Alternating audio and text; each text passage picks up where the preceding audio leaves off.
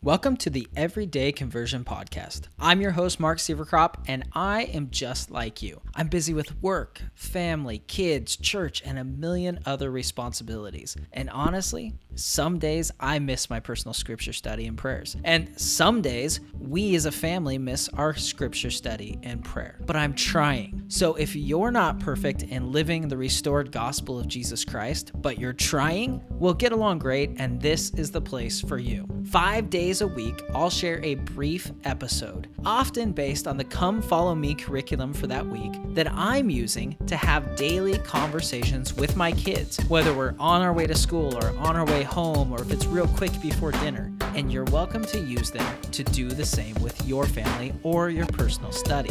Just know that the views and opinions I share are mine alone and do not represent the official doctrine and viewpoint of the Church of Jesus Christ of Latter-day Saints. Now let's jump right in with today's episode.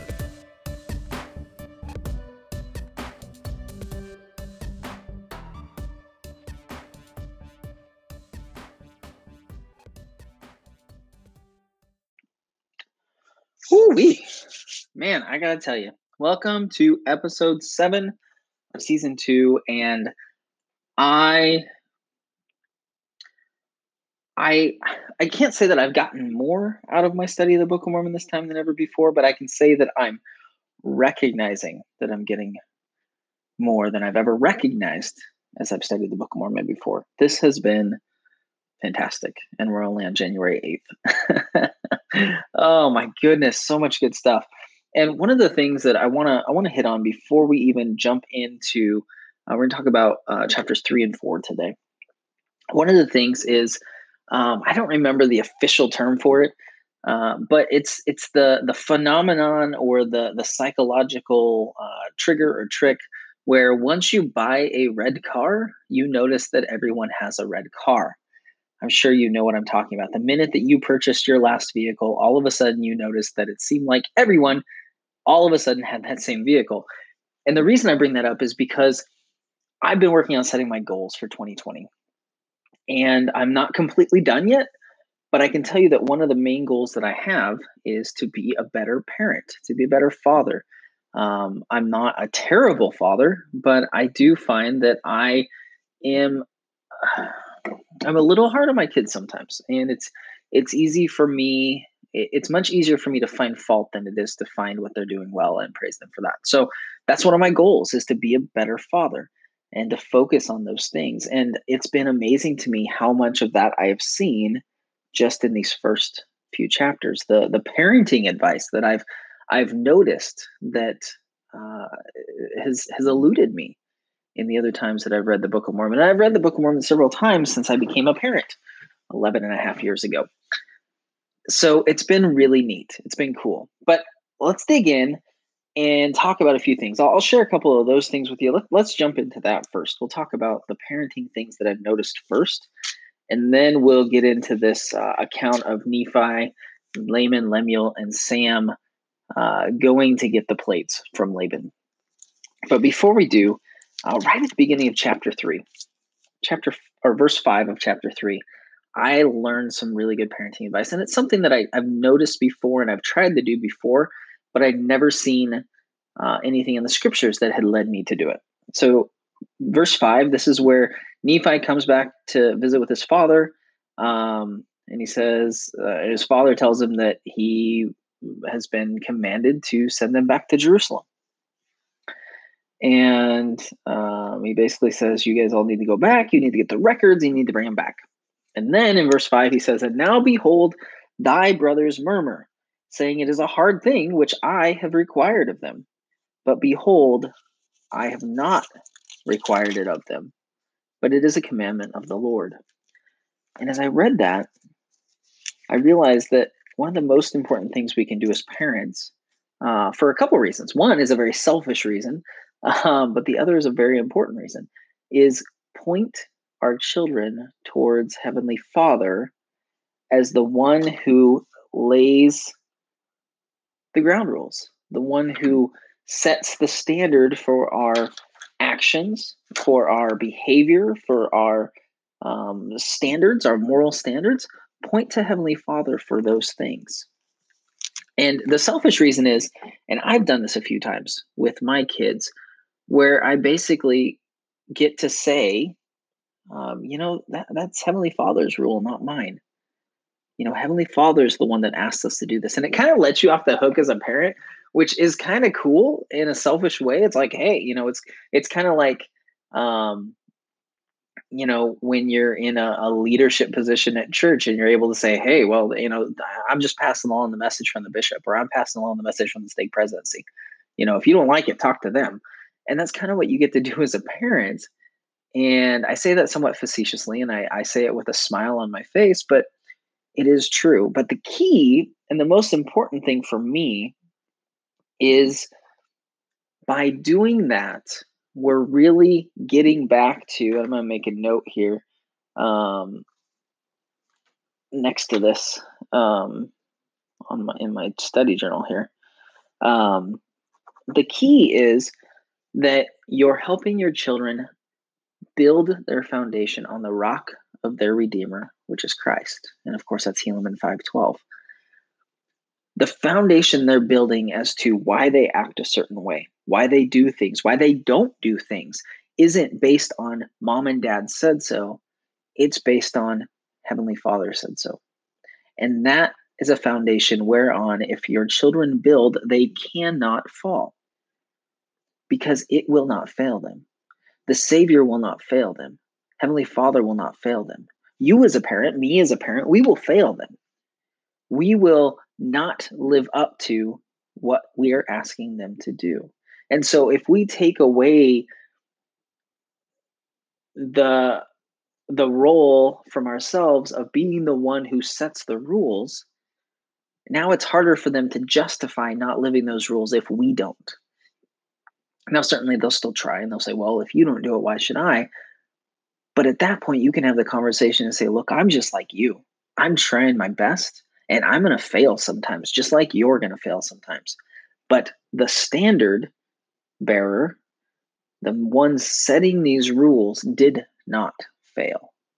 He lived them perfectly. He was the perfect example. And so by using Heavenly Father and the Savior as the ones who set the rules, it sets them up and allows them to place their trust and their faith in the right place, which is with the Savior. It's not with us. They shouldn't trust us to be their rule givers, because sooner or later we will fail them, or they will get into a situation that we can't help them with, or we will, we won't be able to give them counsel. So if from a young age we point our children towards the Savior and towards Heavenly Father as the ones who set the standard, the ones who lay down the ground rules, the ones who define our code of conduct, how we act, we're setting them up and we're training them to have a frame of reference for their behavior that will last them throughout their lives. Because sooner or later they become adults. And in a lot of ways, they become equal with you. Just like I'm an adult now, in a lot of ways, I'm equal with my parents. Yes, I still take their counsel. Yes, I still value their opinion. But in a lot of ways, I've made a lot of decisions that my parents would disagree with. One of them being joining the church. And I'm able to do that because at some point, because I, studied the Book of Mormon, I learned that it was true. I followed the Spirit. I listened to the missionaries. I placed the Savior as my standard of conduct instead of my parents. And that's a good thing. That's how we grow. That's how we develop. So we should do that. So that parenting advice was massive for me. And just a reminder that using that phrase is important. It's not me that's required it of you. It's a commandment of the Lord. When your kids say, well, why can't I date till I'm 16? It's not me telling you can't. It's Heavenly Father. And here's why he told you that. Let's read in the strength of youth. Let's read why he said that. But he's the one that set that standard, not me. So I thought that was awesome. And now let's dig into these three attempts that Laman, Lemuel, Nephi, and Sam make to get the plates. And something stuck out to me that I had never thought of before. And it's verse 11 of chapter 3, where it says, they went up to Jerusalem and they consulted one with another in verse 10. And then it says in verse 11, and we cast lots Who of us should go in unto the house of Laban? And as I read that, it was like a big flashing light was blinking in my face, and I thought to myself, well, that's not revelation. Casting lots is not following inspiration. And it reminded me of, I've heard a few people say, that the church isn't we don't volunteer in the church. We're asked to do things. It's led by revelation, not by common consent. Or we do common consent, but it's still led by revelation. And it's the same kind of thing here. They go up, they know the Lord's commanded them to do it. Nephi has already said, hey, I know that this is a commandment of the Lord, and he doesn't give us any commandments if he doesn't prepare a way for us to do it. So he knows that this is a commandment of God. And yet, when they get there, they cast lots. They pull straws. They do rock, paper, scissors. And by doing so, there's no mention of any revelation or inspiration. They don't approach the Lord with their plan. They just go do it. And it fails miserably. And then we get to verse 15 and 16, and they realize, crap, this isn't going to work. And Nephi says, hey, well, we can't go back until we get them. So we got to figure something out. So let's go down and get all of the gold and silver and precious things that our father has. He's not going to need them. Jerusalem's going to be destroyed. Might as well have some use for him. And again, good plan, not a bad idea. But there's no indication that they ever went to the Lord and sought his approval for it. And then chapter 4, and that one fails miserably as well. Laban chases them out, steals all their stuff, and they're almost killed. Then we have Laman and Lemuel ticked off, still probably grumbling about having to go, not real happy about this whole process. They've been, almost killed twice in Laman's case, once for everybody else. And they get mad. They start beating their brothers, Nephi and Sam. And they're beating them, and an angel appears to him and says, why are you beating your younger brother with a rod? And then he basically says, look, he's going to be your ruler. So best I can tell, this is the first time that they've been told that Nephi's kind of in charge, or is going to be in charge.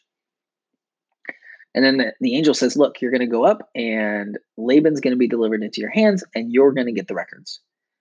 And then after they leave, it makes me laugh because immediately Laman and Lemuel start complaining again. This is impossible. How could he say we're going to get him? There's no way we're going to be able to find him or going to be able to get the records from him. We've tried. It hasn't worked. We've done the best we can. We've made all the best decisions that we can, and it did not work. And I'm like, geez, guys, you just saw an angel. But to me, that indicates that regardless of what miracles or signs or visions we see, if our heart isn't right and if our mind isn't in the right place, it doesn't matter. It ain't gonna work. And that's where Laman and Lemuel were. They were stopped from beating their brother, but that was about it. They're still unwilling participants in this venture. So then we get into chapter 4, and I think verse 2 is important simply because this is one of the purposes of the Book of Mormon, to remind us of the great things which God has done for our fathers, for those before us. And he reminds them of Moses, and he reminds them of the things that Moses did. Being able to flee from Pharaoh, being able to go through on dry ground through the Red Sea. And then we get to this final attempt. And verse 6 says, I was led by the Spirit, not knowing beforehand the things which I should do. So this is the first time in these attempts that we hear about the Spirit, that the Spirit is guiding them. And obviously that is what makes all the difference. Nephi was led by the Spirit. He was constrained into action by the Spirit. He was spoken to by the Spirit. And he was successful in his attempt to get the plates. And the difference was he was led by the Spirit. The Spirit was involved. He sought the Spirit's counsel. He sought, it doesn't explicitly say it, but no doubt when he came up with this plan, he sought heaven's help. He sought guidance. He sought confirmation. Basically, he says, I didn't know exactly what I was going to do, but I knew the Spirit was leading me. And because of that, I believe he was successful. And then the other thing I realized is, I can't remember, I think it's a Joseph Smith quote, But I know I've heard someone say something to the extent of whatever the Lord commands is right. If the Lord commands us to do something, then it's right. Even if social, cultural uh, norms say it's not, it's right. Even if, quite honestly, even if the church says it's wrong and the Lord tells you it's right, then it's right. And I say that because, thou shalt not kill. And then Nephi kills Laban. Now, certainly we could get into Jewish law, and he had tried to kill them. He had robbed them, and therefore he was guilty under the law and could be put to death. But I think that's getting into the weeds. I think it's interesting, and those are interesting insights. I think it's getting into the weeds. Really, what it comes down to is if the Spirit tells you to do something, it's right.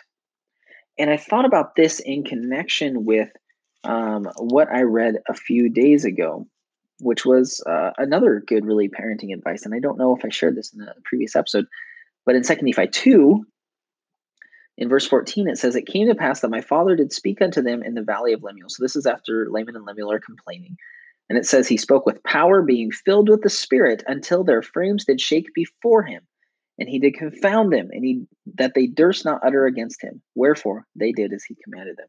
So, and this at that point, Lehi calls his sons out on the carpet, and he says, "You guys need to knock your crap off." I mean, that's the unofficial way that he would have said it. I don't know that he used those exact words. He probably didn't, because I think he was more dignified than me. But he basically said, "Knock your murmuring off. Stop it." And it immediately made me think of Doctrine and Covenants 121:43, where it says, "Reproving betimes with sharpness when moved upon by the Holy Ghost."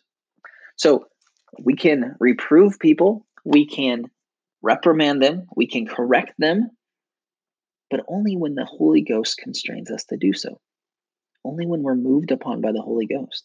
And I thought of that in parenting aspects too, because I'm like, well, how do I correct my kids when they do things wrong then? Well, you do it when you have the Spirit, when the Spirit prompts you or constrains you to do it, just like Nephi killed Laban when he was constrained by the Spirit to do it. Just like Lehi corrected his children when he was filled with the Spirit as he did it. And I realized that I need to do a lot better job at paying attention to whether the Spirit is sanctioning my words and my actions when as a parent, as a husband, as a leader, as a coach, whatever I'm doing, I need to pay attention to the Spirit. Because the minute I feel the Spirit leave, that's basically the Spirit's way of saying, okay, that's enough. You do not need to act this way. And then that led me to think that if I need to pay more attention to when the Spirit's sanctioning what I do, it also means that I need to be more aware of when I have the Spirit. I need to not get used to it. I need to, the thought I had as I was studying this morning was I need to make sure that I am asking Heavenly Father to help me be aware when I'm feeling the Spirit every single day. Because if the Spirit is my barometer in how I act, I need to be paying attention to that barometer. And I think it's easy for us as members to get used to feeling the Spirit. But I feel for me personally, I need to do a better job at being consciously aware of when I have the Spirit so that I know when I'm constrained by the Spirit to correct my children. So I know when I'm constrained by the Spirit to, bring up a tough conversation with my wife if we're struggling with something, and when not to, and how to say it. So I know, as a church leader, when to bring something up and when not to bring it up. We have to have the Spirit, and we have to know when we have the Spirit. Otherwise, we can't know when the Spirit's constraining us to do something. We can't. I think, yes, we need to be aware when the Spirit leaves, and that's our indication to stop. But more importantly, I think we need to be aware before it leaves as to what it's telling us. Because if we know beforehand and we're proactively, that's the next level, is proactively following the Spirit, not reactively. If we reactively follow the Spirit, it's like, oh, I lost the Spirit, I need to stop, which is good. That's better than nothing. Don't get me wrong. But the more important thing would be to be able to follow the Spirit in the first place so that we don't do something the Spirit would be offended by. It'd be better for me to follow the Spirit and be paying attention to the Spirit as I'm counseling and guiding and correcting and um, helping my children, so that I say the right thing, so that I do the right thing, so I have the right spirit as I do it, rather than having this stop because I got far enough that I wasn't following the Spirit and I turned to anger, or I turned to, unrighteous dominion. So that was something that was really, really interesting to me. And then getting back to, and I probably should have talked about this before I talked about that, and I kind of got off on a rabbit trail there, but thinking back to the three attempts that Nephi, Sam, Laman, and Lemuel made on the plates, I realized that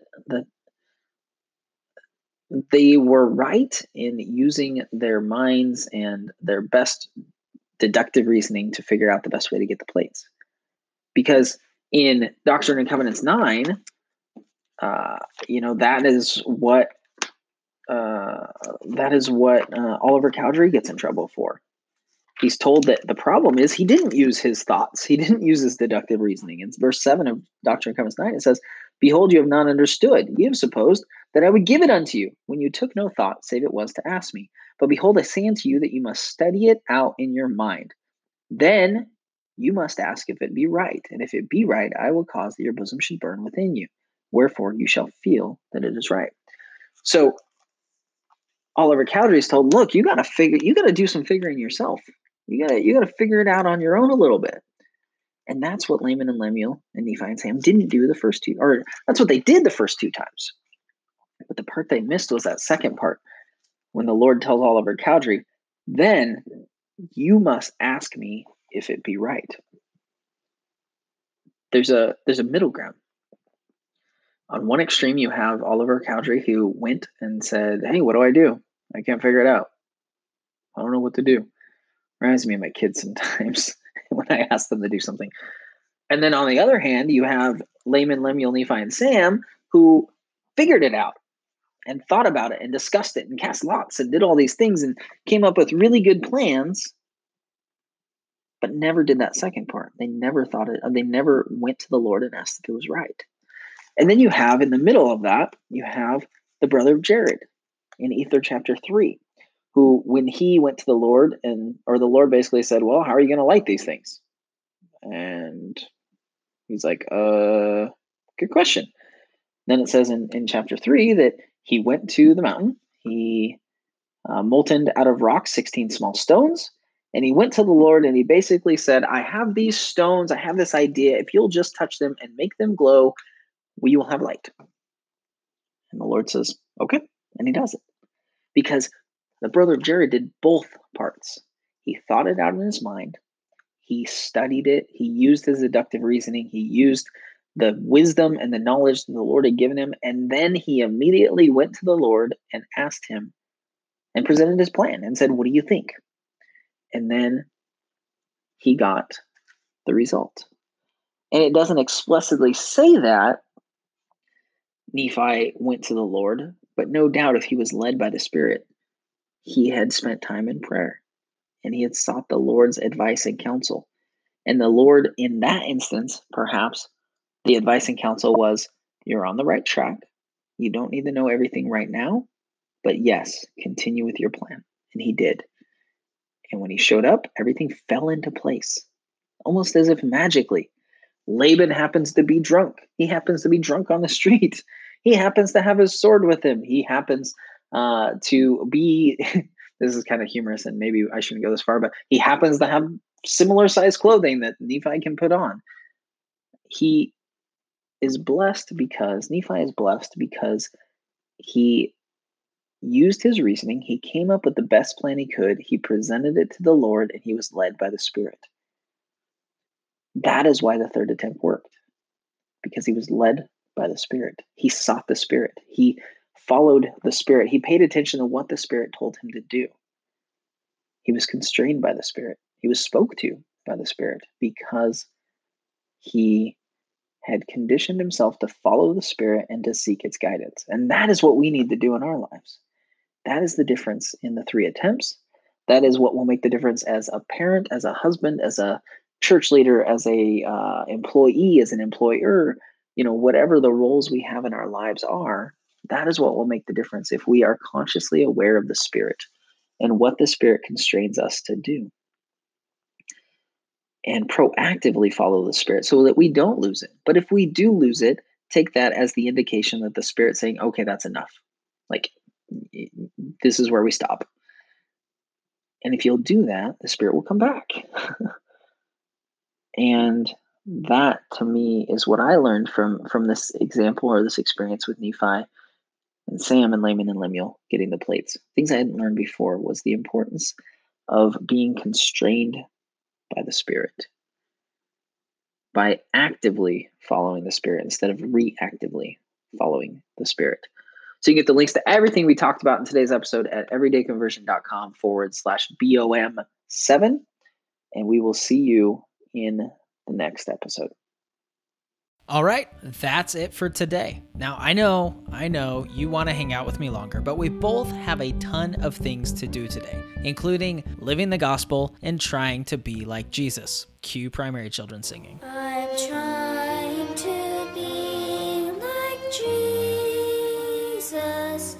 But hey, if you want to get the links to everything we talked about today, you can find it on the episodes page of everydayconversion.com. You can also do cool stuff like subscribe to the show on your favorite podcast listening platform, sign up for email notifications of new episodes, and connect with us on social media there. It's kind of like a virtual church library without the militant librarians or a piece of paper to sign out your 3 tiny pieces of chalk for your lesson. Also, just remember, I do my best to make sure my opinions are in line with official church doctrine, but they are just that. They're my opinions. For official doctrine and viewpoints, I recommend you go to churchofjesuschrist.org or comeuntochrist.org.